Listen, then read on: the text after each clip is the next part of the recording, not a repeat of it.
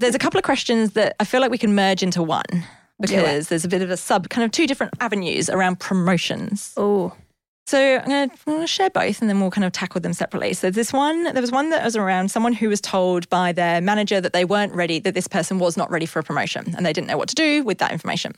The second one, somewhat similar, was that they are acting up in the kind of role above, but they're currently still the kind of the role below.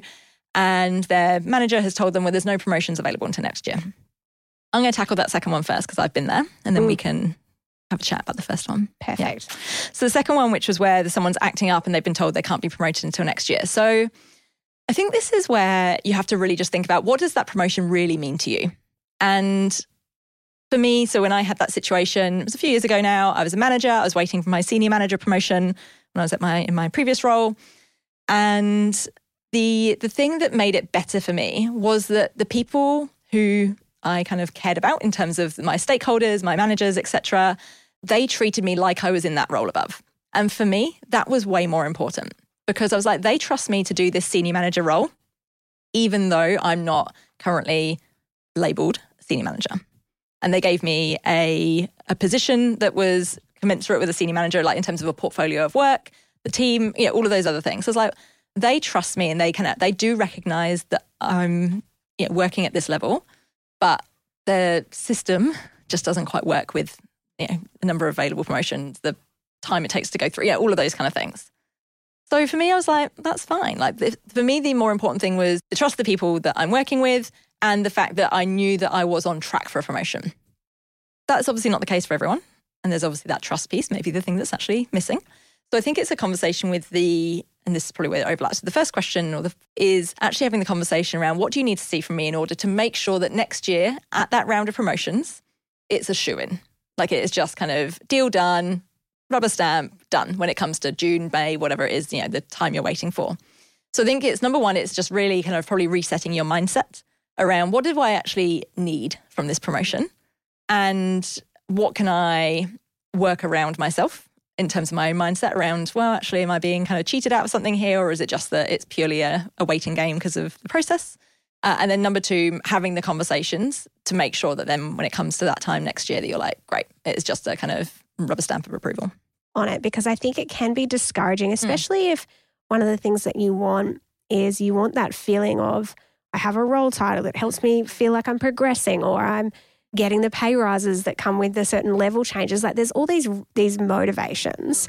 For you, the big motivation was like the learning that you were getting from having that trust. Yeah, and the recognition. So I had the recognition. I just didn't have the piece of paper. And it's like, all this stuff's made up. Say more. It's like all these titles and things like that. It's all shit. It's all just made up. So, and yes, I know it means things in terms of, pay, and that's obviously a very real thing, especially with the cosy lives and all the rest. So that aside, all the titles and stuff, it's all just ego. I think when you kind of remember that, you're like, okay, I'm fine. Like they recognize me, they're telling me I'm doing a good job, and they're giving me things that show that they actually mean that rather than me like, yeah, Steph, you're good. And then it, kind of not being true. Just kind of let that go. I can't control that. And I think if it had taken that extra time or then I got, stitched kind of later on, that would have been my kind of cue to leave and go, actually, that kind of recognition wasn't real, blah, blah, blah. But that wasn't the case. So, yeah. I bloody love that call out about ego. So many of the hang-ups we have at work, and I am included in this, like this is my own reflection of, can be around, I want to have manager in my job title, or I want to have executive, or whatever the thing is for you. Insert your own version of this. But when you boil down to underneath, why do you want that? Yeah. So often it's like an ego thing. Of course. And I think we've got to continually go back in our careers and in our work situation, whenever we have these little feelings of, let's say it could be resentment, because I kind of got the vibe from this question. I'm sure this person feels resentful towards their boss who's stopping them from progressing. Yeah. When you have those moments, resentment is like this amazing thing, terrible thing to feel, but like it's an indicator. It's a great data point though. Yeah. Isn't it? It's this indicator of, okay, something's not right. What is that? And what does that tell me? What's the data point about my own, where I'm at?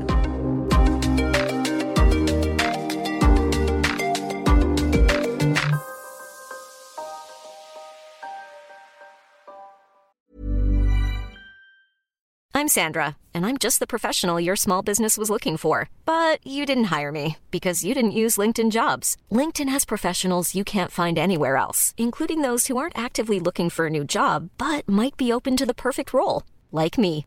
In a given month, over 70% of LinkedIn users don't visit other leading job sites. So if you're not looking on LinkedIn, you'll miss out on great candidates like Sandra. Start hiring professionals like a professional. Post your free job on linkedin.com/people today. I think both of us are quite ambitious people, but I think it's about channeling that in the right way.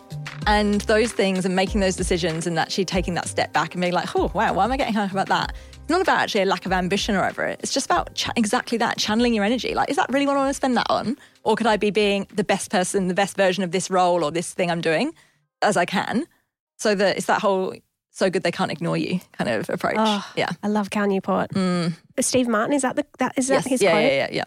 It is. I'm just so glad you said that. I think the thing is your version and your story is so helpful of how you reframed your mindset and you had permission from your boss to step into it, even though it's kind of that idea of do the job before you get the job. Yeah, so you had permission and trust.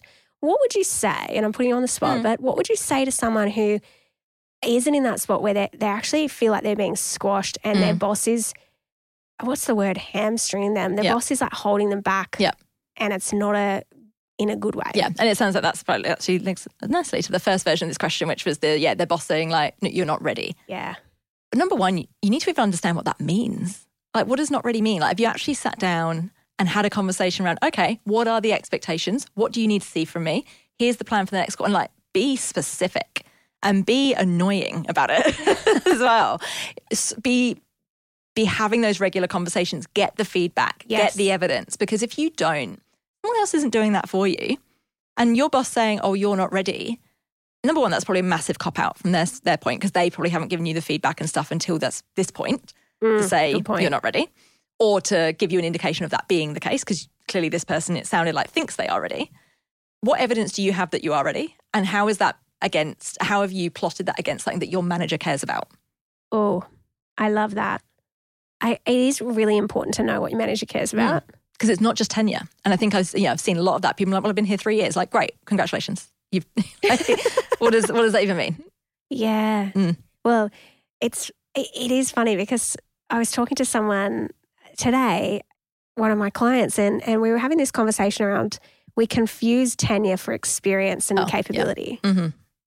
And sometimes people can be in a role for 9 months and demonstrate huge amounts of capability and experience versus someone who's been there for 5 years. And I think it comes down to understanding, like you said, what does your manager actually want? What does ready look like to them, not to you? Yeah. Because you might think ready looks like doing X, Y, and Z, and they might think it looks like A, B, and C, and you've got a gap in what your expectations are.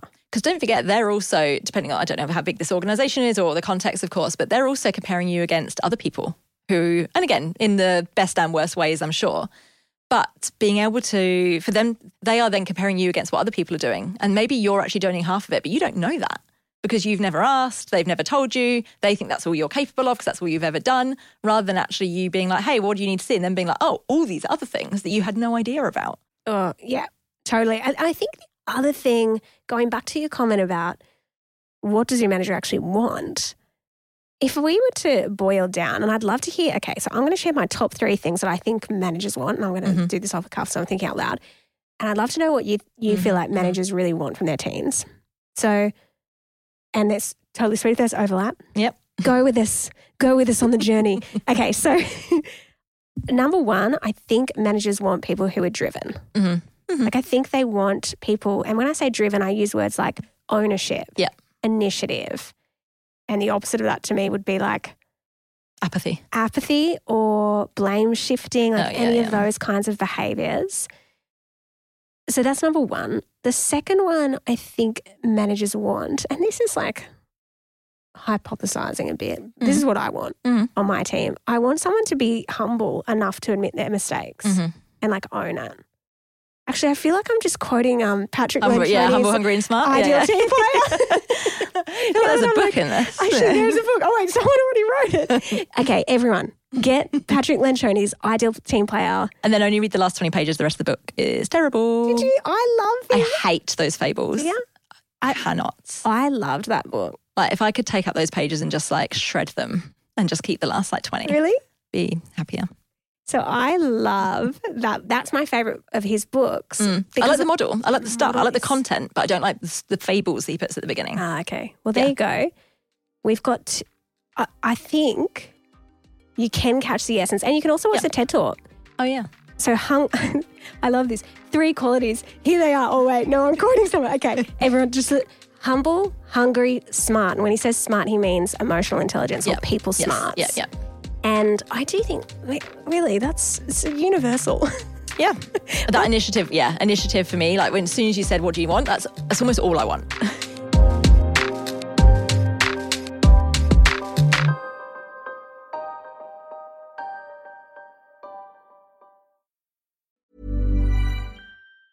Planning for your next trip? Elevate your travel style with Quince. Quince has all the jet-setting essentials you'll want for your next getaway, like European linen, premium luggage options, buttery soft Italian leather bags, and so much more. And is all priced at 50 to 80% less than similar brands. Plus, Quince only works with factories that use safe and ethical manufacturing practices.